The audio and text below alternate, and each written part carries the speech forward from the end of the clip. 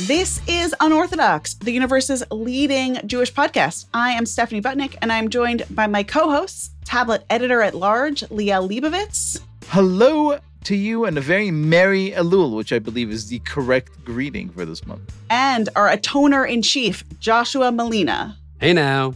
We are here. We are at the conclusion of our 4-part Elul series. We've done it. We've made it. We're at almost at the finish line of the marathon, about to start the high holidays, and we have something really, really special for you today. It's going to be the launch of a new series. It's called Beautifully Jewish, and it's all about the objects that are sacred and beautiful in our Jewish lives. But before we get to that, I want to sort of wrap things up. I want to put a bow on Elul, if I may. Liel, you're our in-house rabbi. Eluler in chief. Yes, exactly. You're our Eluluzuela. You've gotten smicha from some online thing. You are got my smicha from Twitter. I'm ready to go. Yeah, you're as rabbinic as it gets for us. This was your idea, the idea of stepping back, taking 4 episodes to just prepare for the high holidays, not just to go into them cold and say oh no, this is when I do it. I do it in synagogue, in shul, in temple. You wanted to start this thing early. I am obsessed with this month of Elul. I have to tell you, I am, kind of a little bit iffy on the high holidays. I think Rosh Hashanah personally is an absolutely freaking terrifying day. If I was writing the script and my new year coincided with hey, Happy New Year, everyone. By the way, we're going to open the book and it's going to say which one of you is going to die this year. It's a terrifying freaking, who would ever do this? It's such a scary idea. And I love Yom Kippur, but I mainly love it because I get to show off by being the annoying guy who, when everybody wants to eat, I'm the guy who's no, Rabbi, can we please do, Birkat HaLevanah? Can we please bless the moon? Can we have 10 more minutes of fasting? But there's something about Elul. There's something about this month of preparation that, I keep saying this, and we discussed this a little bit in our first installment of this 4-episode series, but there's something so freaking mind-bending about this. Here's a religion that really tells you everything. It tells you how to do every single fucking thing imaginable. And when it gets to the prescribed month of soul-searching, it tells you nothing. It doesn't give you a single instruction on how to emotionally, spiritually prepare for the moment of judgment before God. That just seems a little cruel to me. And I've spent many years struggling with how to do it. And then I heard this amazing story attributed to Rav Simcha Bunim. This is late 18th, early 19th century Hasidic master who had this method, which I have to say I've adopted. Sometimes I do it literally. This year I did it a little bit more figuratively, but still with the intention. He said, when Elul comes along, you should write 2 notes and put each one in your pocket. In your right-hand pocket, you should write, I am nothing but dirt. And in your left-hand pocket, you should write a note that says, the world was created for my sake alone. And you should sort of walk around for a month, balancing out these 2 sentiments of being completely nobody and the sole purpose for God's creation, which I think is really an amazing way of thinking about what it is that you should do here, which is at one and the same time a deep call and invitation to humility, but also a reminder that you have this really special purpose that you ought to spend the year trying to find because you're here for a reason. You are God's partner in this creation. There is something that you ought to do here, and you are much more special and more meaningful than you may think. This dichotomy, this tremendous tension between nothing and everything, it's so freaking meaningful. And I struggle with it every Elul, which is why I feel to me, it's going through an entire month feeling like I've had 9 martinis. I feel literally kind of drunk the entire month because what is it that I'm supposed to do? How is it that I'm supposed to connect? And I love coming to the finish line, so to speak, feeling beaten, feeling out of it, feeling, kind of woozy, because what other state is there to arrive at a moment of spiritual reckoning? Josh, are you with me on this one? How do you do? How do you Elul? Well, I've been doing something this month that I've not done in past Eluls, which is we're meant to blow the shofar in the morning during Elul. We are. Have you done it? I haven't done it every day. I want to say that I did, but I have not. But at my dad's suggestion, I've been doing it just a tekiah, shvarim trua tekiah. I had a rabbi way back when who, I'm sure this has been used before, but compared the blasts of the shofar to a spiritual alarm clock. I've been trying to use it as such. So at least daily, I'm thinking about what's coming up and looking inward. And I've also read somewhere that the extra bonus of blowing the shofar during Elul is that we are ahead of time, hopefully distracting and confusing the prosecuting angel that will decide. And that just the noise and the sound is enough, hopefully, to throw it off. Wait, I cannot believe you know shofar. Yes, I have been. You've dabbled? I have dabbled in synagogue itself. I guess maybe my dad taught me, but I've been Baal Tekiah at my synagogue a few times. Wait, that's a big honor. That is amazing. You're a triple threat. You can act, you can podcast, you can shofar. I'm barely a single thread, but thank you. I gotta tell you, man, during COVID, like I thought this is gonna be an issue for us. Like I bought a shofar and I did my best to sort of do some passable noise. Like mine sounded like Well, I did play a little clarinet when I was a kid, so I think I had the embouchure. I was an unremarkable clarinetist. I think I'm probably also an unremarkable Baal Tekiah, but I can get the sound. I can get the sound out. Do you prepare? Do you have like a moment of like before the thing? Do you stop and sort of like take it all in and then like summon the intentionality? How do you do this? Yes, I try to, and I was mentored by a guy at my synagogue. Put the tallis over the head, like I do. Yeah, I feel it's a whole moment. You do the whole thing. It works. The whole thing works. That's amazing. I'm even more in awe of you than usual. I mean, being at Broadway is one thing, but like fucking blowing the shofar, that's a whole new talent. But Stephanie Butnick, while you have not seized the ram's horn, you have beheld a lot of other very meaningful, beautiful Jewish objects in what we're going to hear today, your brand new series, an exploration of beautiful Jewish things. I couldn't convince you to call it Joni Loves Tchotchkes. Joni Loves Tchotchkes. Which would have been another way to go. I mean, Beautifully Jewish is also lovely. Tell us about the new series. I'm so excited to bring to everyone the first installment of Beautifully Jewish, a series that I'm putting together with the help of our colleague Tanya Singer, all about the beautiful things that are at the root of Jewish observance and Jewish identity and Jewish culture.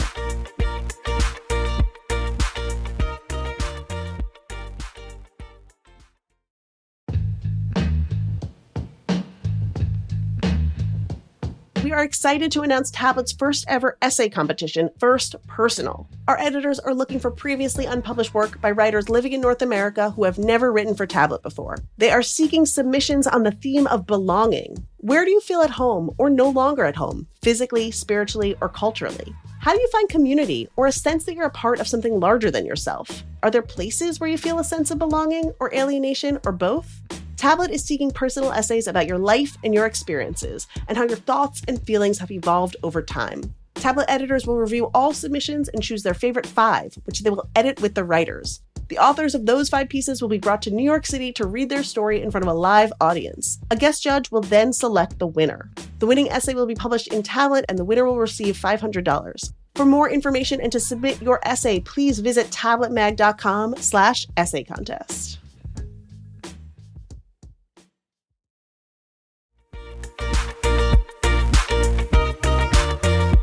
Without further ado, here is Beautifully Jewish.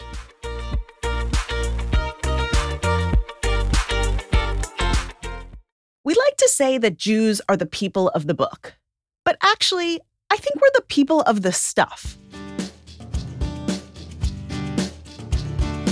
Hear me out. When we move into a new home, the first thing we do is put a mezuzah up on the doorpost. When we get married, we stand under a chuppah and sign a ketubah, which then gets hung up in our home. We mark the arrival of Shabbat on Friday evenings with candlesticks and challah covers, and end it the next night with a braided Havdalah candle and spices. The centerpiece of Hanukkah is an 8-branch menorah, which we light every night. The Passover Seder table is a smorgasbord of symbolism, all nestled onto a beautiful Seder plate. Many of our most meaningful Jewish rituals and customs are grounded in and completed with stuff. And we put great care into selecting these things, working with an artist to customize a wedding ketubah, not just the words on it, but the way it looks. Our Shabbat candlesticks might be passed down through generations or purchased from one of the many modern Judaica brands you see on your Instagram feed. Talis bags are painstakingly needle-pointed, often personalized for the recipient.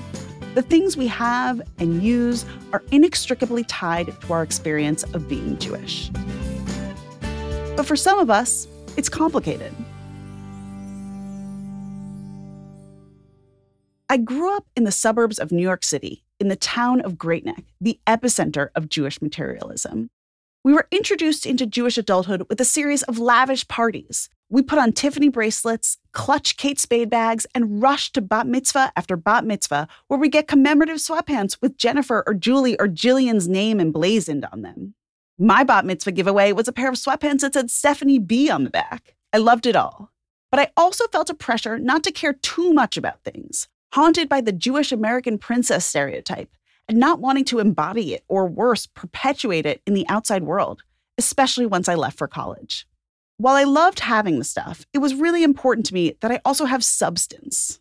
When I went to college, I took a class on classical Judaism, where we went all the way back to the days of the temple and learned about the Dead Sea Scrolls, a different kind of Jewish stuff. I became obsessed with learning more about this culture I grew up with and the ideas that animate it. After that class, I became a religion major and went on to grad school in religious studies. And the more I learned, the more I realized how strongly thing-centric Judaism is, how deeply and truly and completely it requires us to think about the objects that make up our religious practice. It turns out I'm not the only Jew who really cares about things, and how they make us feel, and how they help us make meaning. In fact, things play such a central role in Judaism that we even have a principle known as Hiddur Mitzvah, or beautifying the mitzvah, which means finding the most beautiful ritual object you can. Judaism acknowledges the importance and power of appealing to our senses. The smell of freshly baked challah, the flickering light of the menorah, the feeling of a tallis covering you, its fringes dangling from the corners. It's why we delight in finding the most perfect challah cover, and why some people spend hundreds of dollars on an etrog for Sukkot. Because we believe that if Shabbat or Sukkot or all of our observances are special, if they truly mean something, then we should celebrate them in style, taking special care and using special things. The best part of this is that it's entirely subjective. Each of us gets to decide what beautiful is to us. Learning this about Judaism really helped me. It helped me understand that liking things doesn't make me materialistic or shallow or somehow less smart and spiritual or less of a serious Jew. Liking things just means that I'm interested in the objects that connect us to our tradition and to our families and to our past, the things that ground us as Jews. So let's stop pushing away from caring about things. Let's come right out and say that it's okay to want beautiful objects, that it's okay to find great value in things because Judaism sanctifies beautiful things and sees them as central to our lives. It's how we very literally connect to our Jewish identity. That peacock menorah I found at a Jonathan Adler warehouse sale, that bagel menorah I bought on Modern Tribe, that bright blue menorah I got from Via Maris, those are the treasures that light up my family's Hanukkah, pun intended. That, along with the objects passed down to me, are the cornerstones of the memories that I hope my daughter Edith will cherish for the rest of her life. Memories of a holiday that was joyous and warm and, yes, very beautiful.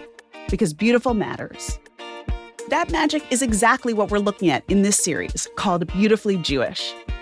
Each episode will celebrate Jewish material culture, the ritual objects that inspire us, and the people who make them. We'll talk to experts and historians about the objects we use for holidays and life cycle events, visit with artisans and makers to see how they get made, and get hands-on with ideas for how to bring these objects into our own lives. Beautiful objects are just as likely to be hand-knit or crafted by people pouring their hearts and their love into each stitch. I'll be joined by my colleague Tanya Singer, a knitting maven and writer whose work explores the intersection of craft and Jewish identity. You'll hear from Tanya later on in this episode and throughout the series. But for now, take a deep breath, surround yourself with a few of your favorite things, and let's dive right in to something beautifully Jewish. We're going to start at the beginning, and I really mean the beginning.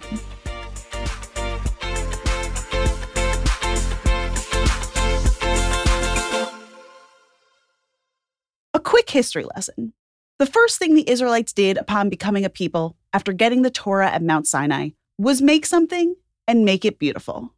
We rarely pay attention to this when we read the Torah, because the bits with the plagues and the parting of the sea are just so dramatic. But honestly, the story of the Jews becoming a people is the story of history's most insanely ambitious DIY project. Here's what happened. The Jews flee Egypt, gather at Sinai, and receive the Torah. But instead of saying, go ahead and hurry home to the Promised Land, God makes a very different demand. The Jews need to build the Mishkan, or the tabernacle, the earthly sanctuary where the divine spirit would dwell. And building God's home here on earth meant making it very, very pretty. How pretty? Some have said that the outer wall was made from freaking unicorn hides. You can't make this up. The Mishkan also had gold and precious metals and splendid fabrics, which meant that these people who had almost nothing, remember the whole matzah thing? They fled Egypt so fast there wasn't time for their bread to rise? These people sacrificed their absolute most prized possessions to beautify this mitzvah. It also meant that they had to do a lot of work. 39 different types of labor are mentioned in the extremely detailed story of building the Mishkan. There was weaving and sewing and every other crafty thing you can imagine. And not at all coincidentally, these 39 activities form the basis of what we're not supposed to do on Shabbat, our holy day of rest. So really, the entire Jewish project started with everyone getting together and, well, making stuff. To help us understand this deep connection between Jews and things, I turned to Gabe Goldstein of the Yeshiva University Museum and an expert on Jewish material culture. Hi, I'm Gabe Goldstein, and I am the interim director and chief curator at Yeshiva University Museum. So I think we all have a very strong visual sense and a connection to aesthetics. I think the beauty always shows us some sense of the sublime, some sense of something ethereal and spiritual, and something that we all connect to. Within Judaism, there's always been a tension between the centrality of the text and belief and a real fear of the idolatrous, alongside a recognition that beauty matters and that it means something, and that physicality is central to our experience. And so that we have to incorporate that into all aspects of our life. And it has a really special place within something which is about the beyond, about the belief, about tradition.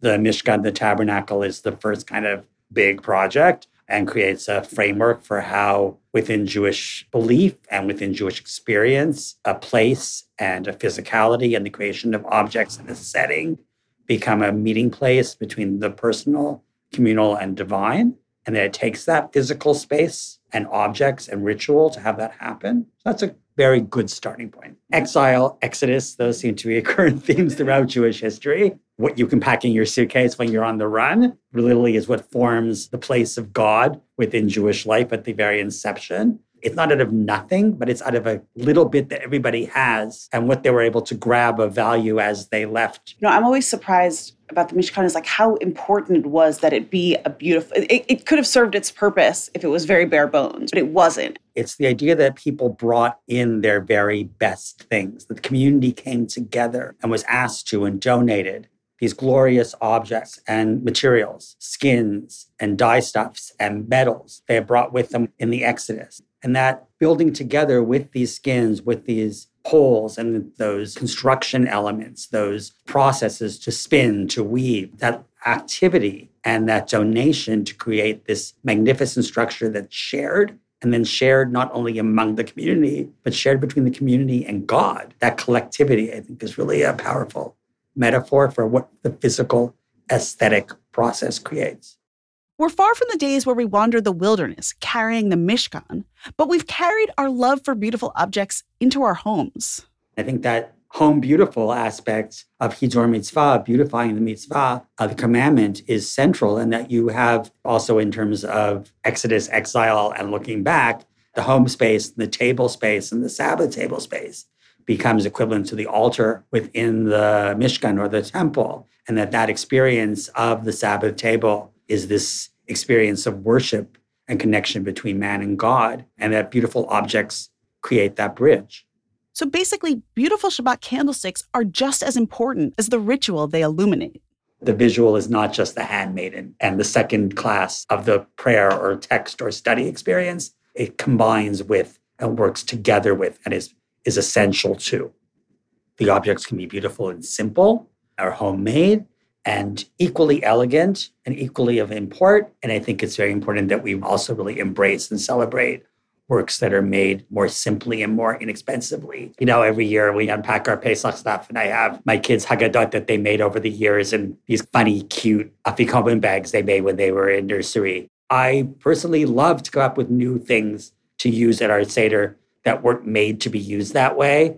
And that, beautiful textiles I bought in my travels that I used to wrap the matzah, or pieces that, weren't ritual, but we use them that way. I have a beautifully embroidered textile that my grandmother, my great-grandparents brought over when they moved from Europe to Canada, and that we used to wrap the matzot. But it wasn't that that's how it was used in the old country, but it means a lot.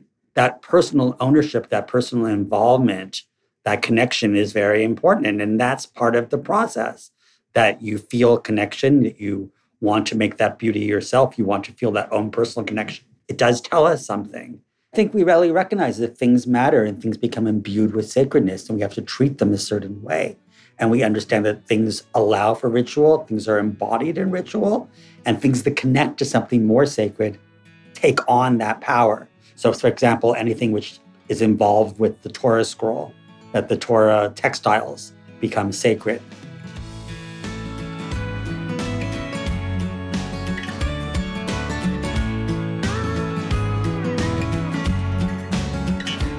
I wanted to learn more about those sacred Torah textiles and how they get made. So I paid a visit to Heather Stoltz, a fiber artist who makes Torah covers and other Jewish art at her home studio in Westchester County. Thank you for having us. Welcome. My name is Heather Stoltz. We are in my home studio, and this is where I do all of my artwork, creating quilted wall hangings and Judaica Torah covers, talitot. Usually the floor is covered with fabrics and papers and all kinds of things. That's my next project. I'm making a chuppah out of the groom's mother's wedding dress and some fabrics that are special to the bride's family. So I think that's the bride's father's plaid shirt and some other aprons and stuff. So they're all going to be put into the chuppah. This is actually a massive oversized talit that I just finished. Wow. So I made this with Central Synagogue. It's a community talit. I worked with the pre-K, some of the religious school, and some of the adults. And everybody made a square that's inspired by the priestly benediction, especially focusing on the last line about peace and where do you find peace. And so everybody made a square that really spoke to them about where they find peace. And then they all got stitched together in this massive talit that they're going to use to do group blessings. And then on the back, there's a sleeve to put a curtain rod if they want to hang it up when it's not being used. I started creating artwork from a Jewish lens. I really like to do the research before creating a piece, especially those around Jewish texts, to really dig into not just the text itself, but all of the stories behind it, all of the midrashim, all of the commentary, and get a better sense of what's behind that text before starting the piece. It's a big part of how I interact with my Judaism, and not just the text, but also my lived Judaism. I've made pieces about my relationship with worship or my relationship with Judaism along the way, and it's a way of combining the Jewish life and the making. I think creating with your hands, there's something that goes into making something yourself that really brings whatever it is you're creating to life. People can create worlds with words, but that's not my talent. I can't spin words in a way that bring people into another place. But I create physical things with my hands that can then interpret the words that are there. And that's what I love to do, to take the text, especially the traditional texts, and really transform them into something that's visible.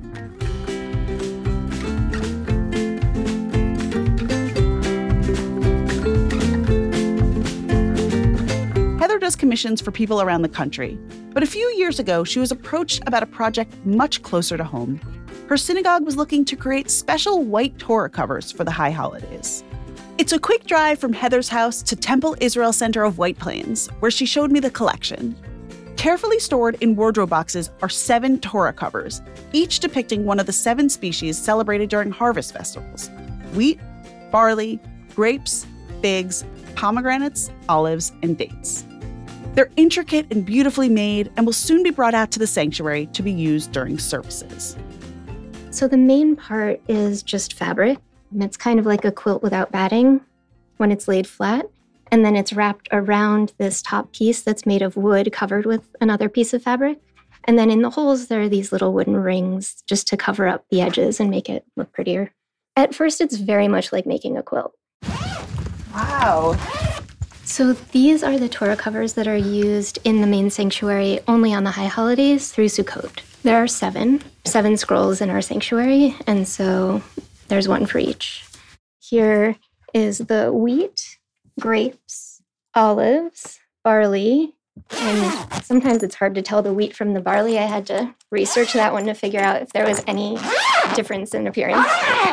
Pomegranate, figs, and dates. So this one is the dates. What I wanted to make sure was that all of the dates didn't have the exact same fabric, so I chose a variety of different fabrics in the same color family and different textures, so that from a distance, it doesn't just look No, like it looks one flat. it does. So what are the different textures? Is it okay that I'm touching these? Yeah. I feel like I'm like in a museum. No, And I definitely. should be wearing the gloves. Not at all.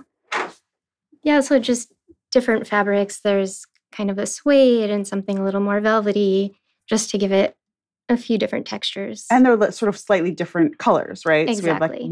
one's like a little more mustard, Exactly. one's a little brown. A little more gold. These are the prettiest dates I've ever seen, though. Most dates I see are not this nice. Well, we needed to edit a little so they're a little prettier. on And the so what are cover. you using for these fronds? These are different home deck fabrics, mostly cottons, and again, a couple of different fabrics just so there's a little more interest and variety. And then I tried to use the same fabrics on some of the different covers just so that they all go together. So for the leaves, it'll be mostly the same fabrics kind of repeated. I also didn't realize till we're up close that there's sort of like a sparkle to this backing fabric. Yeah, we got really lucky finding this really beautiful background fabric. From a distance, what you see is the colors that pop Mhm. and the design. So you can tell the different species from each other, but you definitely wouldn't see all of the detail and the textures. It's always a little surreal when they come out at Rosh Hashanah. It's nice, and it's nice to also have my family there with me. Mhm. The first year that we did it, I had my kids and my husband come help put them on the Torahs. So that was a special moment, and they were able to really feel like they're part of it. Heather's family was especially part of one of the Torah covers, the one depicting barley. Look at this one. The barley, which does not look like the wheat, I have to say. Well, I figured out that barley has these little spikes that come up, and At the it's a top. slightly different, it's like beige instead of gold. Okay. So that's the difference that we went with. But when I was creating it, I needed one more fabric, and I Mm. just couldn't find another fabric that went with the ones that I had. And so I was talking to my mother, and she's like, well, don't you just have an extra pair of pants or something? So my son, who was almost 4 at the time, had outgrown this pair of khaki pants. Oh, wow. So That is cut them up. amazing. And so now every time the Torah covers come up, he gets a kick out of it because people are kissing his pants. Wow, his pants are right there. Yeah, It's like a nice little corduroy. exactly. That is so funny. So it reminds me that like we're supposed to be wearing white. People get a new outfit. Like there's a tradition around dressing in a special way for these holidays. So you've basically dressed the Torahs in this special way. Yeah, there's a tradition that the Torah covers be all white for the holidays. So when we first started this design process, we were trying to come up with ways to make them all white and shades of white. And then the committee decided, you know what, they don't actually have to be completely white. Maybe it's just mostly white, and then we can have a pop of color, and that will make it a little more interesting. So how long does this take? 7 Torah covers, 100 million different materials and fabrics. Once the design was finalized and the fabrics were chosen, probably took close to 4 months or so. I think what's mostly special about these Torah covers is that they're for the community where we are members. And so we see them in use. And there's something extra special about having the pieces that you've made used in a sacred space that you're worshiping in. What other designs have you done for your other Torah covers? I've used a lot of blue wave patterns. Torah is sometimes talked about as water. And so Torah is life and water is life. And so Torah is water. So there's a lot of blue wave patterns that I've used. Traditional Torah covers are often made of a navy velvet with gold embroidery. And there's often some sort of crown or a picture of a Torah on it, embroidered in gold thread with Hebrew text also in gold. You're taking me back to my childhood because I feel like a lot of us, they're almost your eyes glaze over because you're so used to seeing these sort of old is sort of the right word, very traditional. To me, that's what a Torah cover looks like. So to look at these, and first of all, they're beautiful. They're white. They're this amazing fabric. I mean, do you feel like you're changing people's perception of Torah and the way in which we can engage with beautiful things in a Jewish context? I hope so. I hope that by creating something kind of modern and fresh, that people are able to relate to the contents in a new way also, to kind of look at the old text with new eyes as well and see things that they may not have seen before.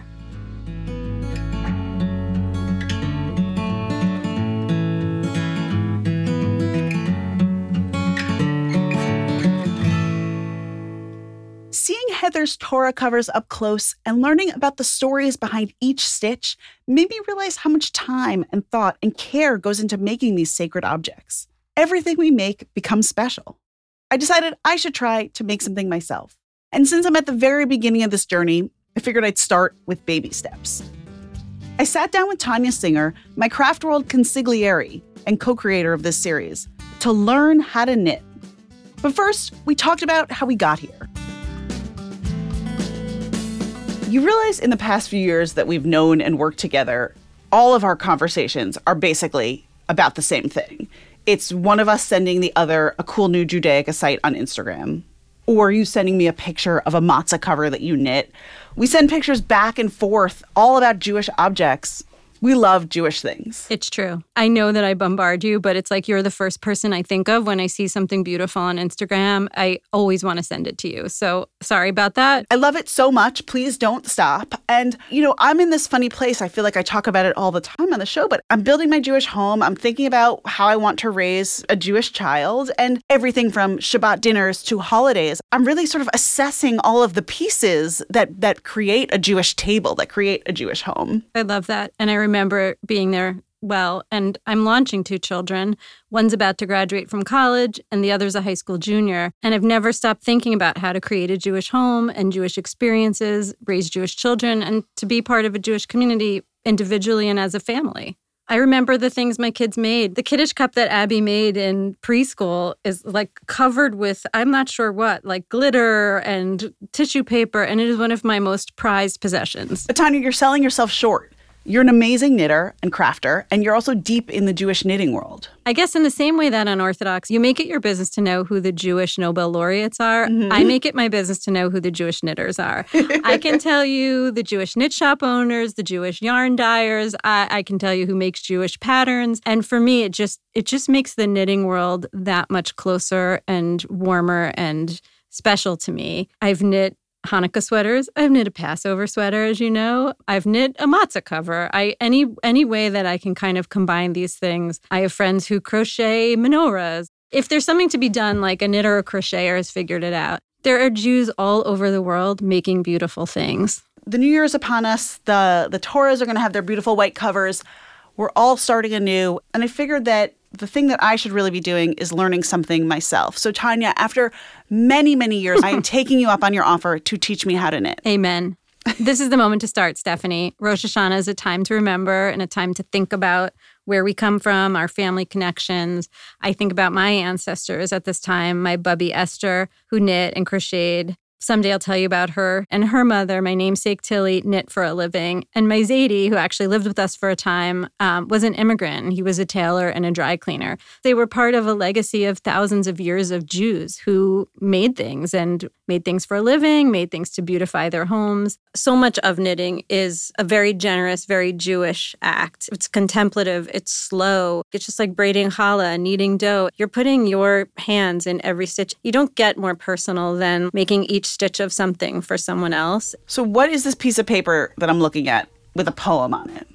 The knitting poem is in through the front door, once around the back, peek through the window, and off jumps Jack. Okay, so I don't want you to do anything. You've cast this already. I've cast Did on. I say that right? If you see, I want to show you. Here, you have 2 needles. So let me give you a quick anatomy. There are 10 stitches sitting on this needle. And see these little turtlenecks? Yes. Okay, these are important because there's like a little trick that happens to new knitters, and I will warn you about it later.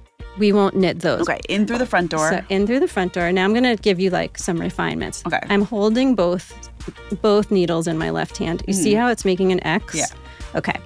So now when I once around the back, I'm actually going, the yarn is Through. getting pulled in the middle of the X. Okay. And I'm hanging on to the yarn. I don't just drop it. I'm hanging on to it like if I'm walking my dog. I'm not choking it, but I'm just like gently holding it. Yeah. And then I bring this one Peek through through, the sort of window. peeking through the window, sort of towards my belly button. Oh, and then the Off jumps Jack Jack. is the left from the left guy. So Okay. now you try it, Steph. Okay. So the right one is the one that moves. Yep. So you're going to bring the right So through. in through the window. And through the front door. In through the front door. Mm-hmm. Then we go once around the back. Gorgeous. Through this X. I'm a little more awkward at it than you are. Okay, then do I tighten it? Just hang on to it. Peek through the window. That's this. Yeah. And off jump Jack. Amazing. Oh my God, I did it. Okay, I want to do another one. You're learning, and you should give yourself the space just to play with. That's a good Elul message. We're learning, and we should give ourselves the space. We're all learning to be better people. We're all learning to do more craft, We're all learning to be in the world better. I don't know. I'm confused. Okay, wait. Oh, look at this. I did another one. Stephanie. 1, 2, 3, 4, 5, 6, 7, 8, 9, 10. Okay. Amazing. And you're counting stitches. I And couldn't my be prouder. turtleneck is loose, but I don't care on the end. Oh, look, this is actually looking really good. Amazing. Am I admiring my stitch? Admiring your knitting. Admiring my knitting. I love it. Yay. Look at us. Imagine that purple. I know. If only this was purple, then we'd be in business. Tanya, thank you for teaching me how to knit. It's such a pleasure to share this with you, Stephanie. Thank you.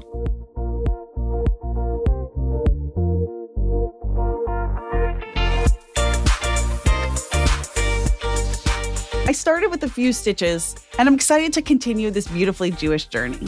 It's going to be a celebration of Jewish objects and what they mean to us and how they let us connect to and honor and have fun with our Jewish identities. There's so much more in store, and we can't wait to share it with you each month on Beautifully Jewish. We want you to share your favorite Beautifully Jewish things. Post photos in our Unorthodox Facebook group, email them to me at unorthodox@tabletmag.com, or share them on social media using the hashtag Beautifully Jewish. Thank you for listening, and here's to making things beautifully Jewish.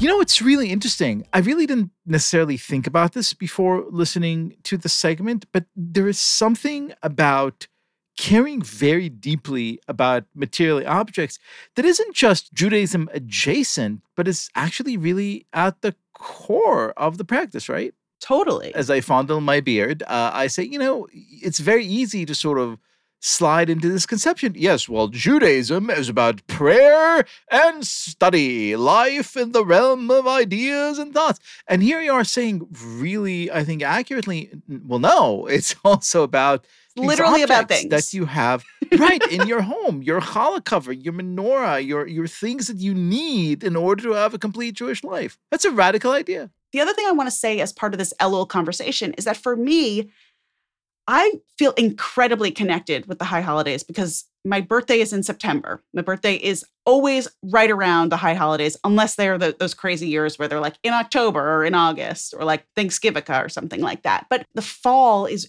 really this regenerative part of the year where I feel like I start my Jewish year, but then I also start my life year.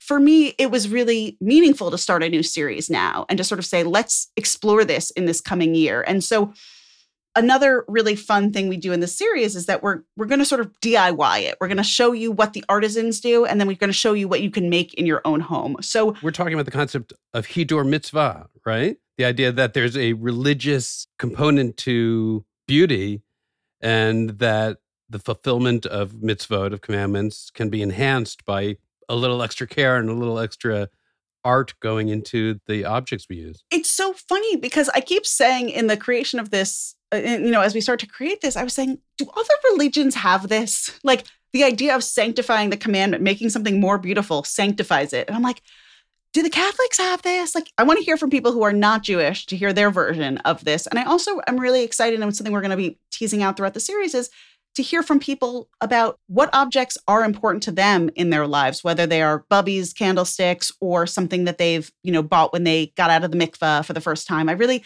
want to start sharing these stories and photos of people's beautifully Jewish lives and items. So email us, send us emails at unorthodox@tabletmag.com, share on social media, #beautifullyjewish, tag us. I'm so excited to see what everyone has. And also, what Jewish items have you made yourself? For me, it's this Menachem Begin action figure. I mean, that's beautiful.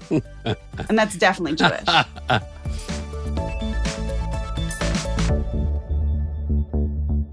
Just one Mazel Tov this week in honor of the new year. This comes in from listener Gabrielle Firestone in Borehamwood, UK.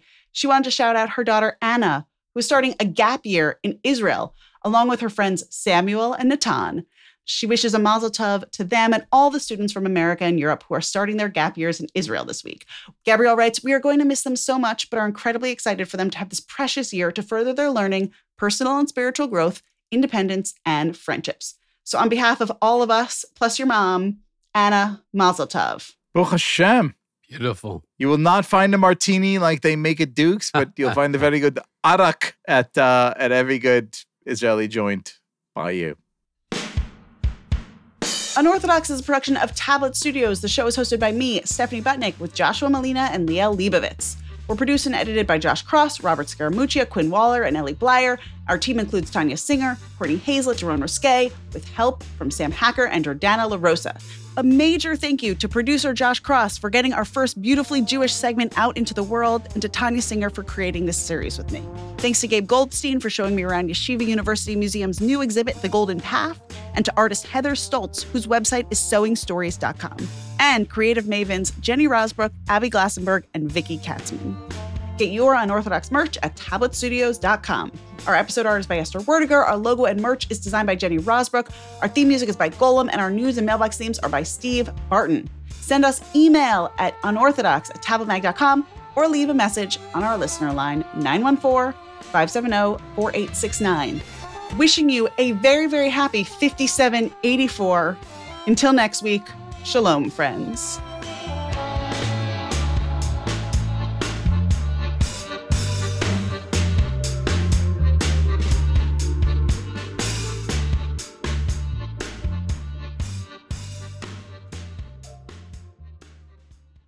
Josh, can you record yourself blowing it and we'll play it for the outro?